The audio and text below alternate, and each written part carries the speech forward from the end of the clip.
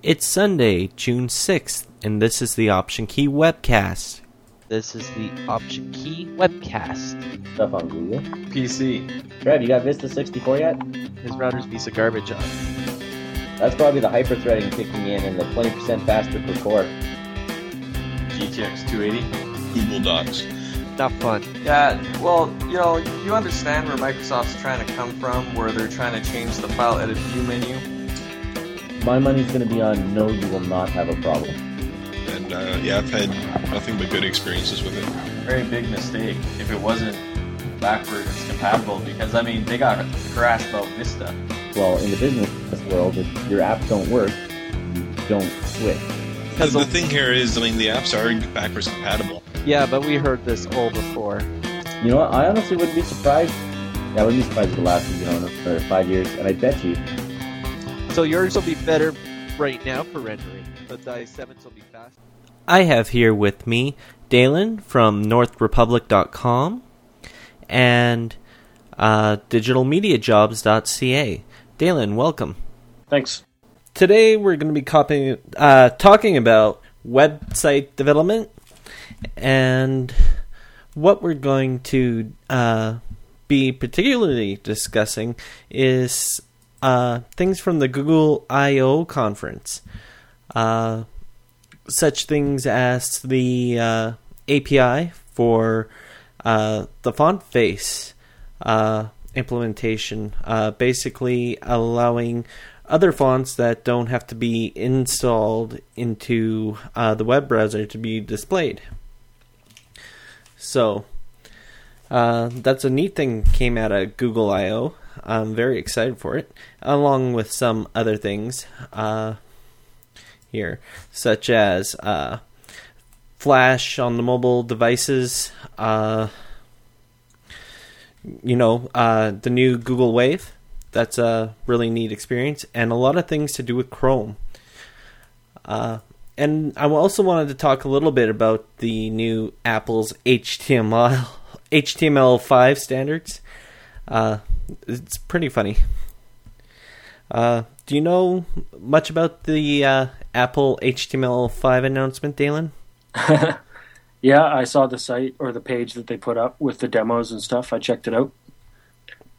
And you should know that you really couldn't check it out unless you were using Safari. They are using a JavaScript detection for that. Yeah, which I thought was kind of funny. It's almost as if they're implying that Safari is the only browser that supports HTML5, which is obviously not the case.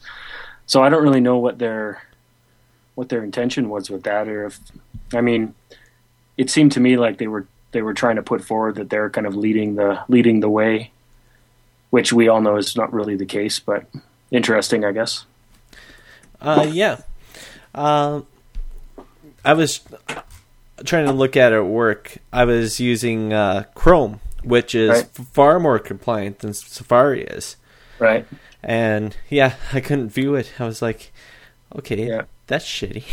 Yeah, because, there's no doubt that the demos would have all worked just fine in Chrome or Firefox 3.6 or whatever it happened to be. I don't think they were doing anything that was WebKit specific. So obviously it's just a marketing thing, which is kind of silly. But well, they really should have opened it up to basically every other browser except for IE. Yeah, for sure. Yeah, it seemed kind of cheap. Like they were using it because it could have been a good. And I'm sure they were good demos, and as is the case with most of the stuff Apple does, it's they were well done and it was well laid out, and they could have used it as a sort of a good promotional piece for just moving HTML5 forward, but they kind of had to take the low road and throw this whole Safari thing into it, which is, I don't really know how much that really helped them. I think that probably, from a marketing standpoint at least, is kind of a stepping on their own feet. But yeah, I agree. It probably hurt them more than it helped them. Probably would have helped them a lot if they would have opened it up to Firefox and Chrome. Yeah. Have you had a look at the IE9 Beta 2?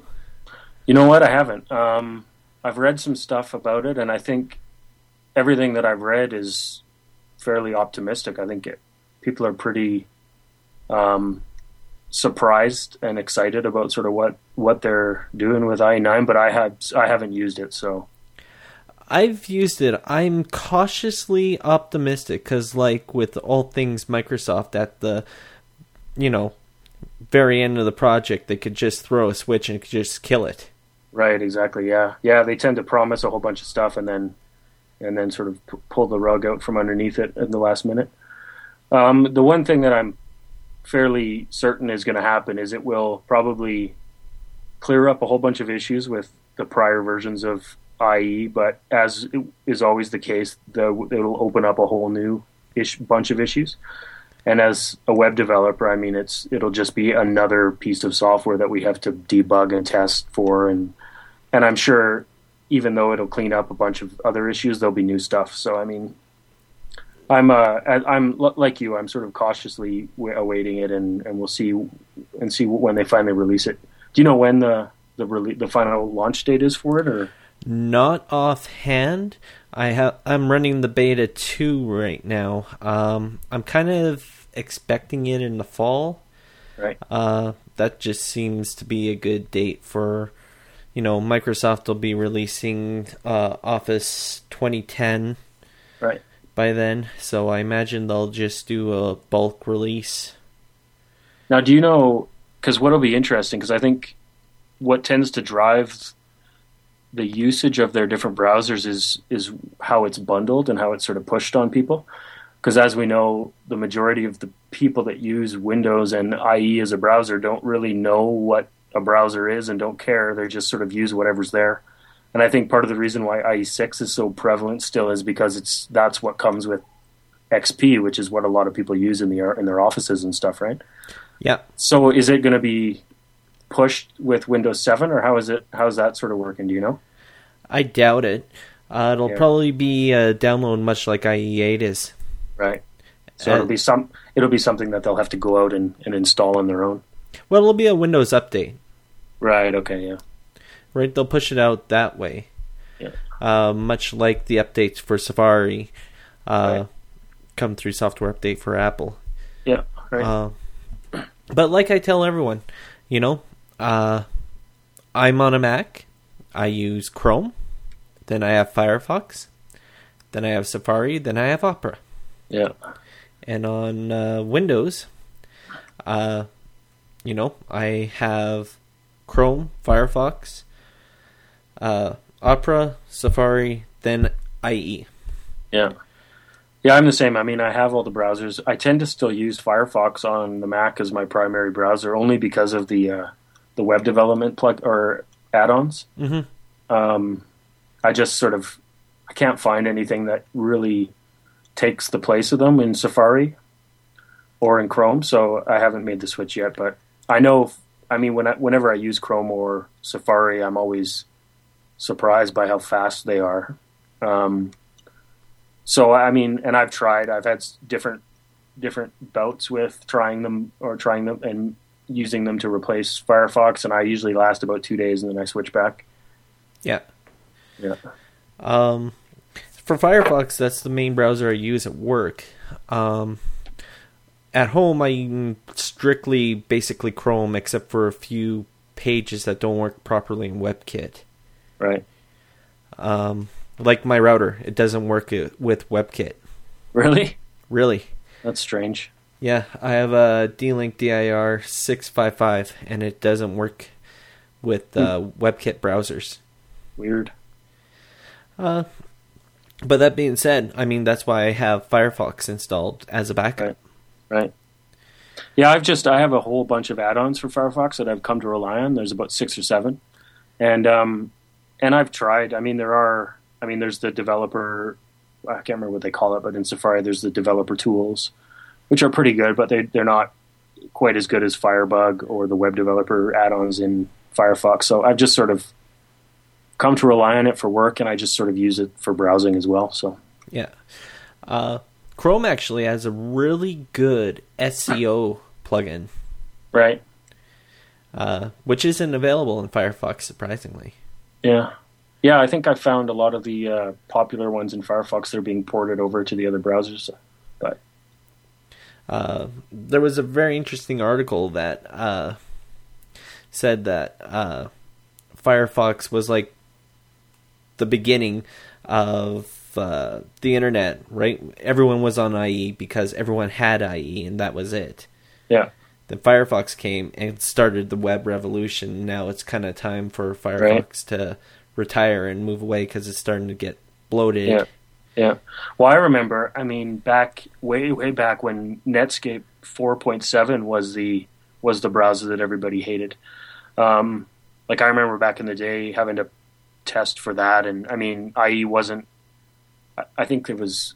I don't even remember the versions, but I remember like Netscape 4.7 being the worst, and then it just sort of disappeared. Right, like it just doesn't exist anymore. Yeah, I liked 4.7. Yeah, I just remember, and I don't remember any specifics, but I just remember it being how now IE6 is the browser that web developers hate, and it's the one that causes all the issues. I remember Netscape 4.7 being like that back in the day. Well, back in the day, you had either IE6 or Netscape 4.7 because everyone was running Windows. Yeah. Everyone went for IE6. That's probably why 4.7 was the bane, because it actually complied to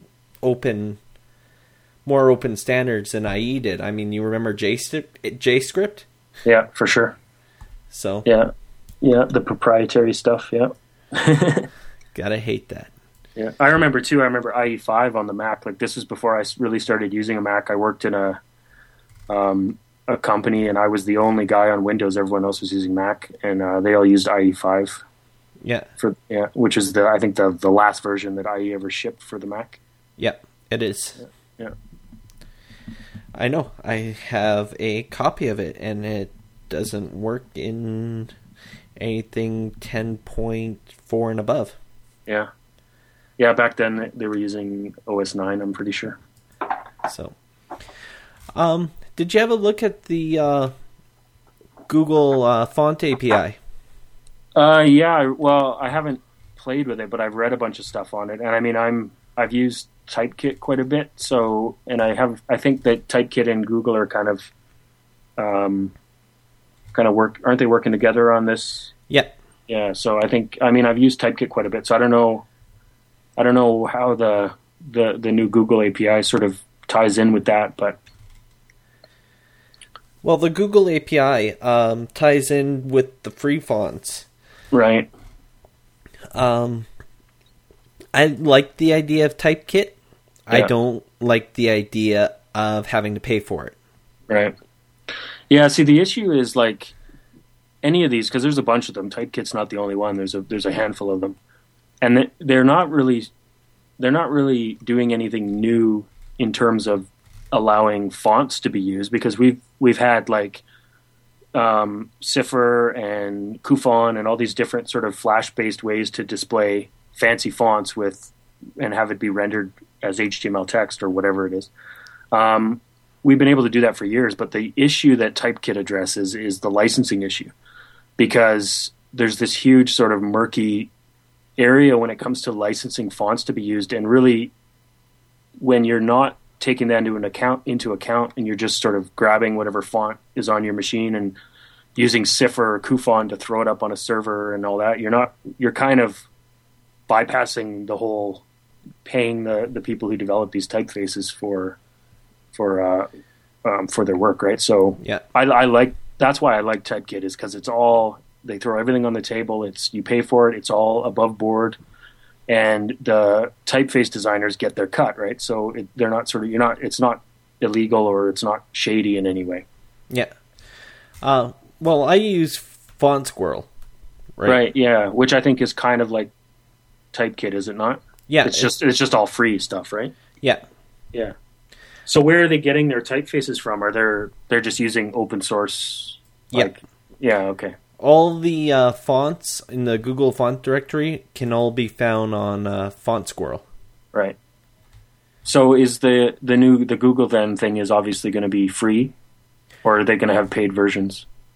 I imagine later on they'll have paid versions for the font API. Right. Right now, to get it widely adopted, I imagine it's just going to remain free for now. Yeah. Yeah, Google has deep pockets. They can do that sort of thing. Yeah. Like, I know that's what they did with all the Google apps, like for the domain and stuff. It was all free, and then they sort of came out with the Enterprise Edition, I guess. Yeah. And didn't you purchase that or set that up for somebody? I did, yeah. Well, I had a client that I set it up for, and then I found out after the fact they needed more than 50 users. They were just using the Gmail with their own domain, which they loved, and everyone was used to it, and the thought of going to something else didn't really appeal to them. But when they found out that the Enterprise was $50 per user per year, I mean, for when you've got hundreds of users, that can add up for a small sort of organization. So, but I was able to get them they're a non-profit, so I was able to get it for free for them, which worked out really well. Oh, excellent! Yeah, so they were happy about that. So, well, kudos on Google for doing that. I can't imagine Microsoft would ever do anything like that. Yeah. Well, they have an educational version. So if you're an educational institute, you can use it for free, and then they have a non-profit version, which I think is the same thing. It's just classified differently for different organizations. The thing that was frustrating is it's really tough to find any documentation about setting it up for nonprofits and all that stuff. And everything was about American nonprofits, and it was all specific to that. So I sent an email, and I actually had a guy call me from Google, and it kind of threw me for a loop. He said, "Hi, this is so-and-so from Google." And he was great. He said, I just told him what the situation was, and he walked me through it, and he said, "Yeah, no problem." And then it took about 2 weeks, and I got an email with all the details, and now everything's good to go. So it worked out. Yeah. That's really surprising. Google never calls anybody. Yeah, I know. I don't know. I guess. Yeah. I sent an email, and they called. It was about a day later too. Wow. Yeah. That's impressive. So there are actual real people that work at Google. They're not just robots. No, it's not just a giant machine. Well, moving on from I see lots of use for font face. Oh, absolutely. I think it's great. I'm a big advocate for, pushing the browsers and all that stuff as far as we can. And I think, using CSS to do it is great, I think. Because I don't know if you've ever used Cipher or Kufon or anything like any of the JavaScript Flash sort of solutions, but they're kind of messy, and to customize and make it work properly was kind of a pain. But it worked. But yeah. But being able to just directly link to a font file and then style it, I think is great.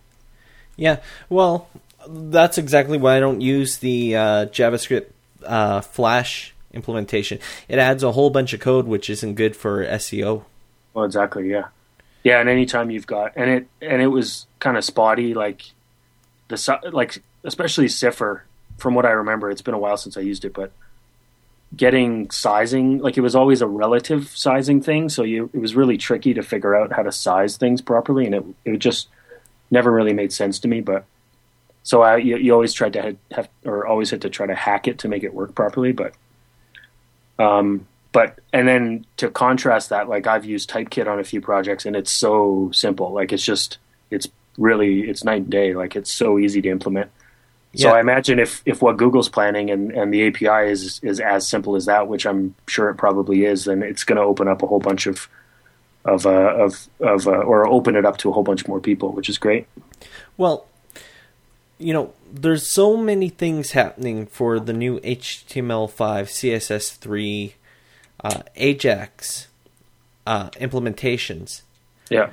Do you personally see just 1 minute here. I got another person to add to our little roundtable here.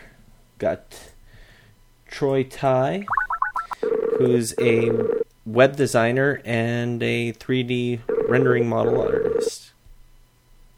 Here, bring him in. Troy, Yep. you're live on the podcast. We got Dalen Wood, who was an instructor at Nate. How you doing? Welcome. We were just talking about font face and CSS3 and HTML5. And Dalen, I was just asking you if you thought, what's Flash's future on the web? Right. Well, I don't think Flash is going anywhere anytime quick. I mean, I think there'll always be a place for it. I've always sort of been an advocate for using the right tool for the right job, right? So, I mean, and Flash definitely has a place. And I think up until very recently, it's been like the clear winner for things like video on the web, audio on the web, that sort of stuff. Mm-hmm. And I mean, it won that war years and years ago, and I mean, it's sort of been the way to go. And even now with HTML5 video, it's not at the point where you can really use it and have it be consistent across all your browsers and devices yet. I mean, I'm sure within time it will be there, and I have no doubt that it will surpass Flash as far as the de facto standard, but I don't think Flash is going anywhere. Although I do think if I was one of those people who had sort of put all of my eggs into that basket and bet the farm on Flash, I'd be feeling I'd be sweating it right now, because I think we're definitely going to see, well, I mean, we already have seen over the last few years, but we're probably going to see not as much Flash being used, but I think there'll always be a place for it, for sure. Troy, what do you think Flash's future is for the web? Well, I don't think Flash is going to have much of a future for the web. I do agree with Dalen that, it does have its spot on the web right now.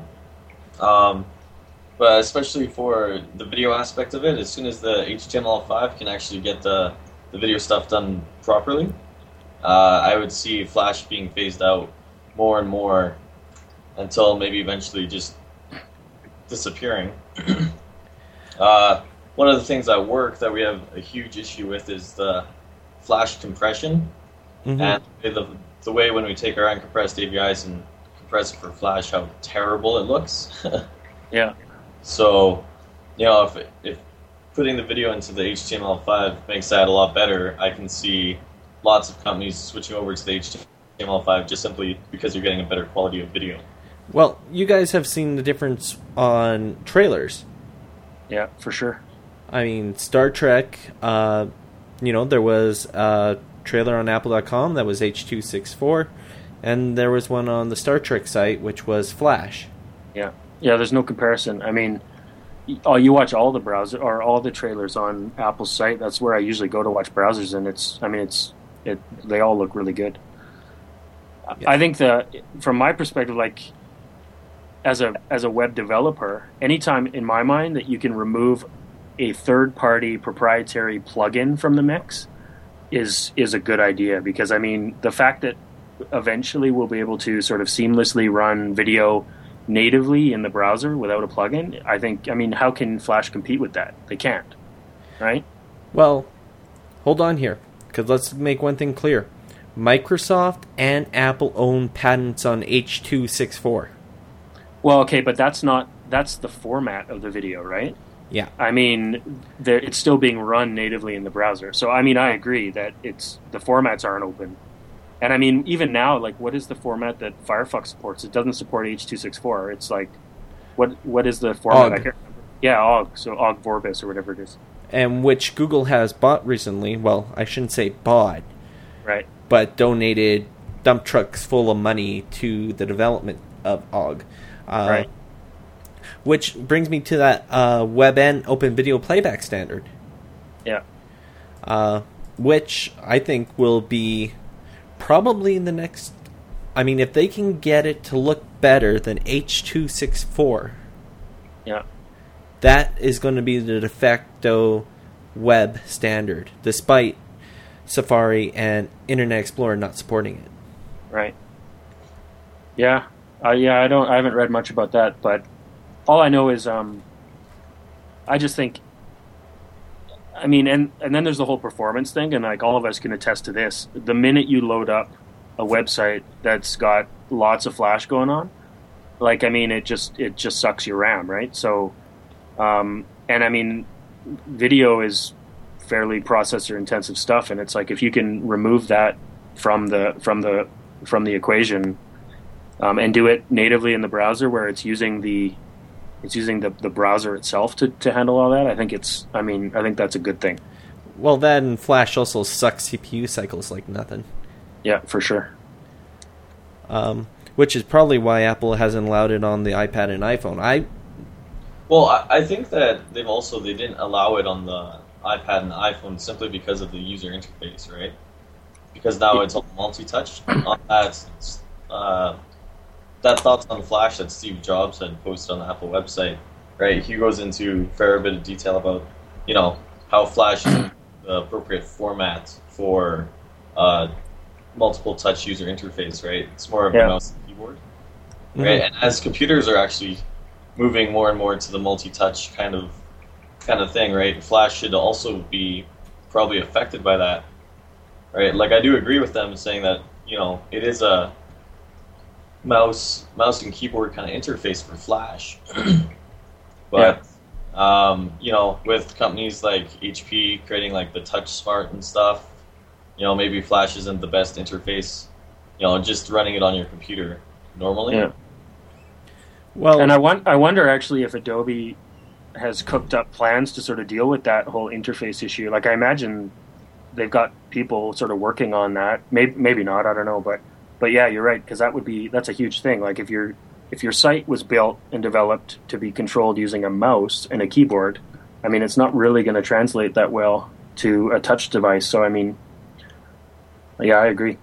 Yeah. And also on HP's attempt with the HP Slate, right, which is their version of kind of the iPad, if you ever saw Flash on that device, it was terribly slow. Yeah. And I don't know if that's the device itself's fault or if that's the Windows Mobile 7, but just in the previews with the Flash, it was just like, unbearable almost. Did you guys watch any of that video, the interview with Steve Jobs at the All Things Digital?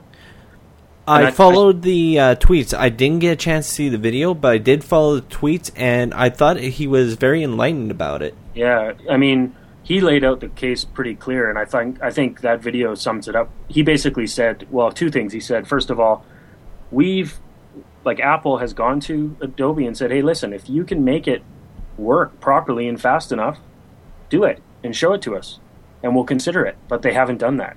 And the other thing that he said they let the marketplace dictate what they do. Like, they're making products for their customers. And he says, and it was funny, he said, you know what? Nobody seems to be missing Flash. We've sold 2 million of these things in 2 months. Right? Yeah. So, and another thing to remember too, and this is something I think there's sort of a lot of people don't understand, is that Adobe compared to Apple is small beans. Like, they're not even in the same ballpark as far as the size of the organization and the market impact and all that sort of stuff. I mean, they're not competitors. No, they really aren't. I mean, they don't do the same thing. They're not in the same league. They don't compete at all. Well, they compete in the audio and video, but that's not for the web, regardless. Yeah, right. And I mean, primarily, if you were to ask anyone at Apple, they're not. I mean, that's not what their focus is, right? They're selling iPods, they're selling iPads, they're selling iPhones, they're selling. I mean, they make a lot of money on. I'm sure they make a lot of money on software, but that's not what their drive is, right? Whereas with Adobe, they're a software company. That's what they do. I don't like. How much money do you think Adobe makes off of Flash? Probably not much. No, I wouldn't imagine so. No, so I don't really. I mean, I understand why they're pushing for it and they want it because it's their thing, but I don't really see it as being a huge part. I think they make most of their money on Photoshop, to be honest. Oh yeah, for sure. And like the Creative Suite, which I guess Flash is a part of, but yeah. What's amazing is how much cost difference the Creative Suite is for an educational product compared to a regular product. Like, it's easily like $2,000 more. Oh, I know, it's crazy. Yeah. Like even at Nate, like when I was there, we had, like, I could purchase it for a fraction of what you can get it at the store, right? Yeah. Yeah, it's crazy. Yeah. Yeah, I've been talking to several sales reps from Adobe because I have 3 computers. 2 Macs and a PC, I don't feel I should pay $4,600 to put 3 licensed copies of the Creative Suite on my machines. Yeah, that's insane. Like that's a lot of money. Who can afford that? I mean, imagine if you're running a small business and you have 4 or 5 people working for you. It's like, I mean, that's a huge part of your overhead. Yeah, and you're expected to pay $800 every upgrade. Yeah, I mean, there's no wonder that that there's alternatives coming to the market, right? Like other sort of pieces of software. I mean, I will give them will give them credit in that they do give a substantial break to the educational institutes, which is smart because these are the people that are going to be using the software, right? So get them hooked. They're like drug dealers, right? Give them the first hit for free, and then they'll pay for it later, right? Yeah. Unless you're me and you use open source software, like for instance, this podcast, all open source, running Mac OS 10, Skype. Well, Skype's not open source, but we're recording with Audacity. We're using Soundflower for channeling the audio. And another program called Line In, so I can have my mic go to the virtual sound mixer. Yeah. So, I mean, and if you've ever looked at a program called Inkscape, it's basic. No, I haven't. You haven't? No, I haven't used it. No. It is basically the open source version of Illustrator, and you know what? I like it better than Illustrator. Yeah. It's awesome. The controls and everything you can do, it really puts Illustrator to shame. Yeah. Well, I mean, even for Photoshop, there's other alternatives. That's the thing, right? I mean, there's on the Mac you've got Pixelmator, which isn't quite as powerful, but it's super slick. Like the interface is beautiful, and it does like 70% of the functionality of Photoshop, and it's not free, but it's way cheaper, right? And you have GIMP. GIMP, exactly, which I mean is I've never used, but yeah. I've used it. It's a little difficult, but I mean, you could get used to it. Yeah. And you have Scribus, which is basically an open source version of InDesign, which needs a lot of work. Right. Yeah, there's a whole bunch. Another one, I think it's called Acorn, which is a Mac one as well, which I remember, I think I downloaded and installed it, and it was pretty sparse as far as features go, but I think they've improved it quite a bit since I used it, and I remember thinking that the interface was really nice, like it worked really well, and it was kind of different than Photoshop, but in a good way. Yeah. I mean, I've never really been a huge fan of the way Adobe does their interfaces, because I think they kind of, well, especially on the Mac, it's not like a native Mac app. Like, it doesn't feel native. Yeah. It feels like Windows. It almost, it feels like they've just, I don't know. I get the same feeling when I use like Adobe Air apps, where they're running as if they're native, but they really don't feel native because the user interface controls are all Flash-like, Yeah. Yeah, I'm actually shocked at some of the differences in the Adobe products themselves on how different the user interface is. Oh, it's crazy! Yeah, it's like they've got 40 different teams working on it. Yeah, and they don't even talk to each other, right? Yeah, totally. Yeah, totally. I saw a blog post where a guy, I can't remember what the site was, but a guy had posted all of the different arrows that are used just in Photoshop, like user interface arrows, and there was like 42 of them or something. Like, it was crazy. And they all functionally, they do exactly the same thing, but they're different, right? Yeah. Yeah. Actually, if you guys are interested, I'll be talking to David Howe from Adobe. He's the Photoshop project manager. Uh-oh, now we're in trouble. You guys are welcome to join me with any questions you have about Photoshop and development and that kind of thing. Yeah, maybe. It's going to be happening July 21st at 12 o'clock our time, 11 a.m. Pacific. Yeah, I don't know. I'll have to check and see. But yeah, that might be fun. So, moving on. I actually got to meet the president of Apple Canada about a week ago at NATE, they were doing a sort of a walkthrough with the president of Nate, Sam Shaw. Oh yeah. And they had, so the president of Apple Canada and some of the other people from Apple were sort of touring around, and it was kind of neat. We got to sort of meet him and ask him some questions. And of course, one of my colleagues, the first thing he said was, "So what's the deal with you guys and Adobe?" And he started laughing, and he said that that's the one thing that that's taken up the most of his time in the last month, is just everywhere he goes, people want to talk about Flash and Adobe and Apple and all this stuff. He says it's crazy. Yeah, but that's just it's just a technology. Like we said before, they're not really competitors. It's chump change. Not. Yeah, exactly. Like I was saying, I joked a little bit about, I bet you Steve Jobs right now has enough money in his wallet that he could pull out and buy Adobe flat out. He probably carries it around with him. Doesn't he only get $1?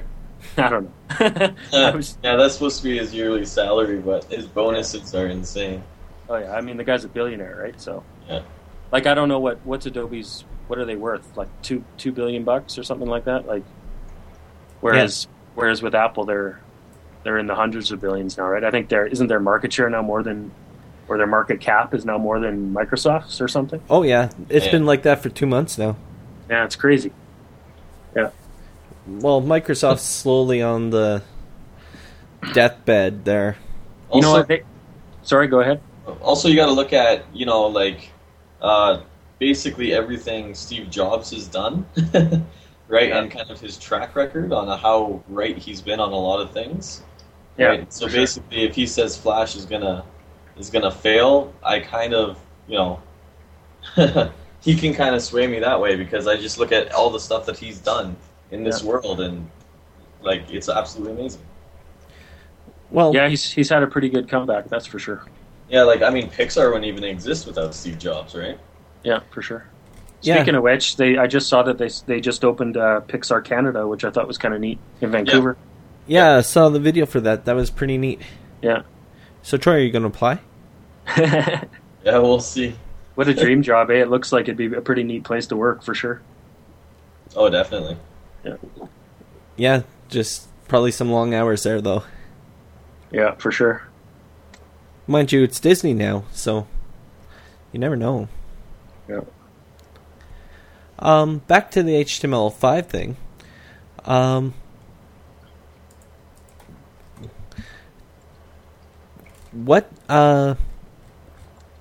There was one thing I want to bring up first. Flash on the mobile devices. I don't think it's quite there yet, especially since during the Android preview they had at Google I/O, it crashing twice on the same website. Yeah, I've heard that's pretty common. I can't remember what the other event was I heard, but they were doing the same sort of demo, and it just kept crashing. And people were shouting out websites that they wanted to see. Like one guy said, "Show us Hulu," and the guy giving the demo just said, "Nah, it doesn't work." Yeah. So yeah, I think you're right. I don't think it's there yet.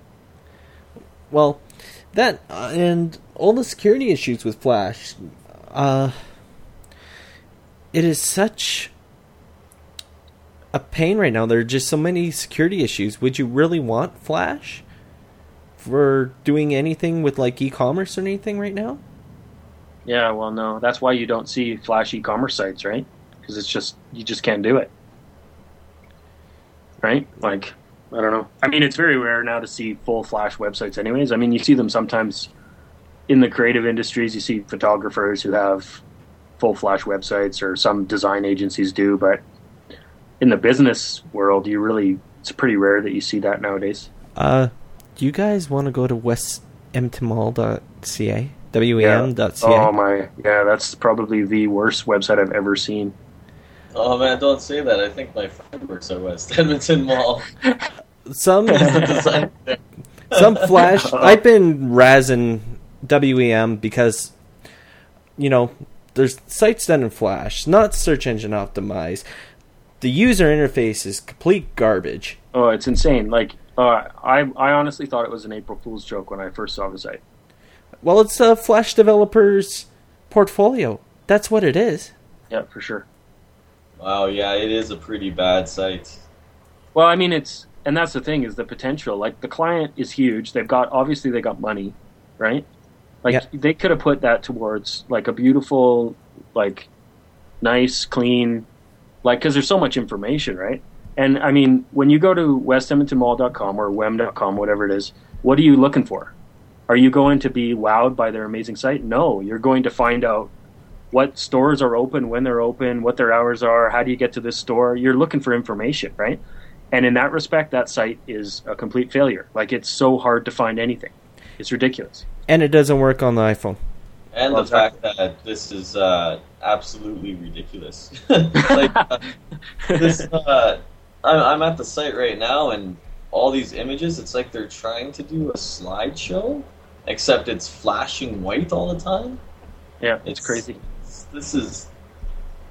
Oh, man, I should have a talk with my friend, because this is... Well, it makes me wonder what, like, do they have an internal team that works on that, or do they outsource that? They have an internal team. Right.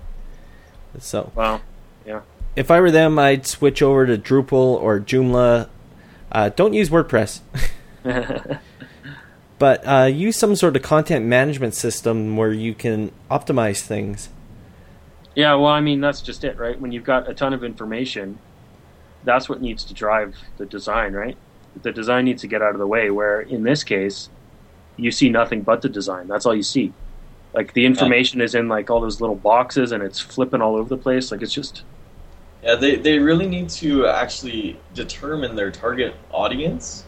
Like, if you're going to target someone who, say, like, okay, West Edmonton Mall, let's say it's going to be in between someone in the ages of, like, 20 and 30. Yeah. Right? Target your website to be appropriate for that user, right? Yeah. Like, I mean, I don't know, I'm 26, turning 26, and I just don't have the attention span for this stupid site. No. Right? Well, it just... That and how many younger people between the ages of, say, 17 to 40 have iPhones? Yeah. Well, yeah, and in fact, you know what? I was in a situation where I mean, this is, like, I have my iPhone, and when I'm out and about and say, I got to go do this, I wonder if it's open. The first thing I do is open up my iPhone and try to search for it, right? And I mean, try to do that with West Edmonton Mall. What happens when you look at it on the iPhone? Do they detect for it? Or is it just a big no? I haven't checked it lately, but last time I did, it said iPhone content goes here. Oh, wow. That's awesome. And it was live. Yeah, well, I don't know. Who knows? It's probably, I don't know. It's a big place, a big organization. That's the kind of thing that, who knows what the story is, right? Well, I know I won't ever get hired by West Edmonton Mall. I'm too opinionated about things. Yeah. And I did this, so there goes my job possibilities West Edmonton Mall. But I actually worked at West Edmonton Mall when I was like 19. I worked in Galaxyland, so I've already worked for them. It was great. But like for this, like there should be heads rolling for this in marketing somewhere. Oh, I know. Yeah. Somebody should be getting, talked to about this, or maybe the higher ups don't think the iPhone is a valuable, device, right? Yeah, but even then, I mean, take the iPhone off the table. There's nothing good about what's happening there, right? Well, if you Google Apple Store in Google, right? Apple Store Edmonton. Yeah. West Edmonton Mall's website's like on bottom of page 2. Yeah. For a site that big with that much traffic, there's no way it should be down there. Oh, I know. Right, but some people may not see it that same way, right? Like maybe someone in West Edmonton Mall just said no to the iPhone, right? We don't care. Yeah. Well, even still, I mean, Android, any smartphone, right? Even if you got a BlackBerry with Opera on it. Yeah. I mean, I don't have a data plan, so I don't use that, but I know lots of people that do. And if you want to see what time the Apple Store closes at West Edmonton Mall, on a BlackBerry browser, you're not going to go past page 1. Yeah. You know what's funny? I'm looking at the job postings for West Edmonton Mall right now, and they're looking for an interactive marketing coordinator. There you go. There's our chance. Yeah, and they're looking for strategies including the mobile applications. Yeah. Well, they need help. Definitely. Yeah. Well, gentlemen, this has been a pleasure, but our hour is up. All right. Well, thanks. It's been fun. I appreciate it. Yeah, Dalen, open invitation. Anytime you'd like to come back on. All right. Thanks, Trevor. So, Troy, thanks for joining us. All right, thanks. All right, guys. Have a good one. This is the OptionKey webcast. Stuff on Google. PC. Trev, you got Vista 64 yet? His router's piece of garbage on. That's probably the hyper-threading kicking in and the 20% faster per core. GTX 280. Google Docs. Not fun. Yeah, well, you understand where Microsoft's trying to come from, where they're trying to change the file edit view menu. My money's going to be on no, you will not have a problem. And I've had nothing but good experiences with it. Very big mistake if it wasn't backwards compatible, because, they got harassed about Vista. Well, in the business world, if your apps don't work, you don't switch. The thing here is, the apps are backwards compatible. Yeah, but we heard this all before. You know what? I honestly wouldn't be surprised. Yeah, I wouldn't be surprised if it lasted, for 5 years. And I bet you. So yours will be better right now for rendering, but the i7s will be faster.